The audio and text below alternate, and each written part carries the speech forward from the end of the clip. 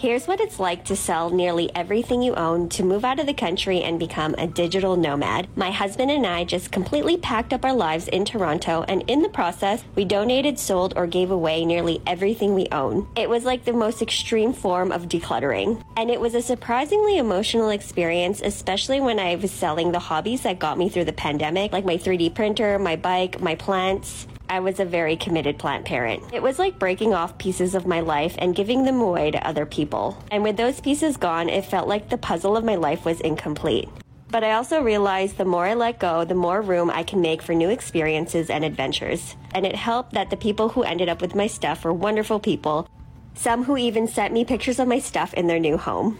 So while it's hard to say goodbye, it was definitely worth the sacrifice. Short Cast Club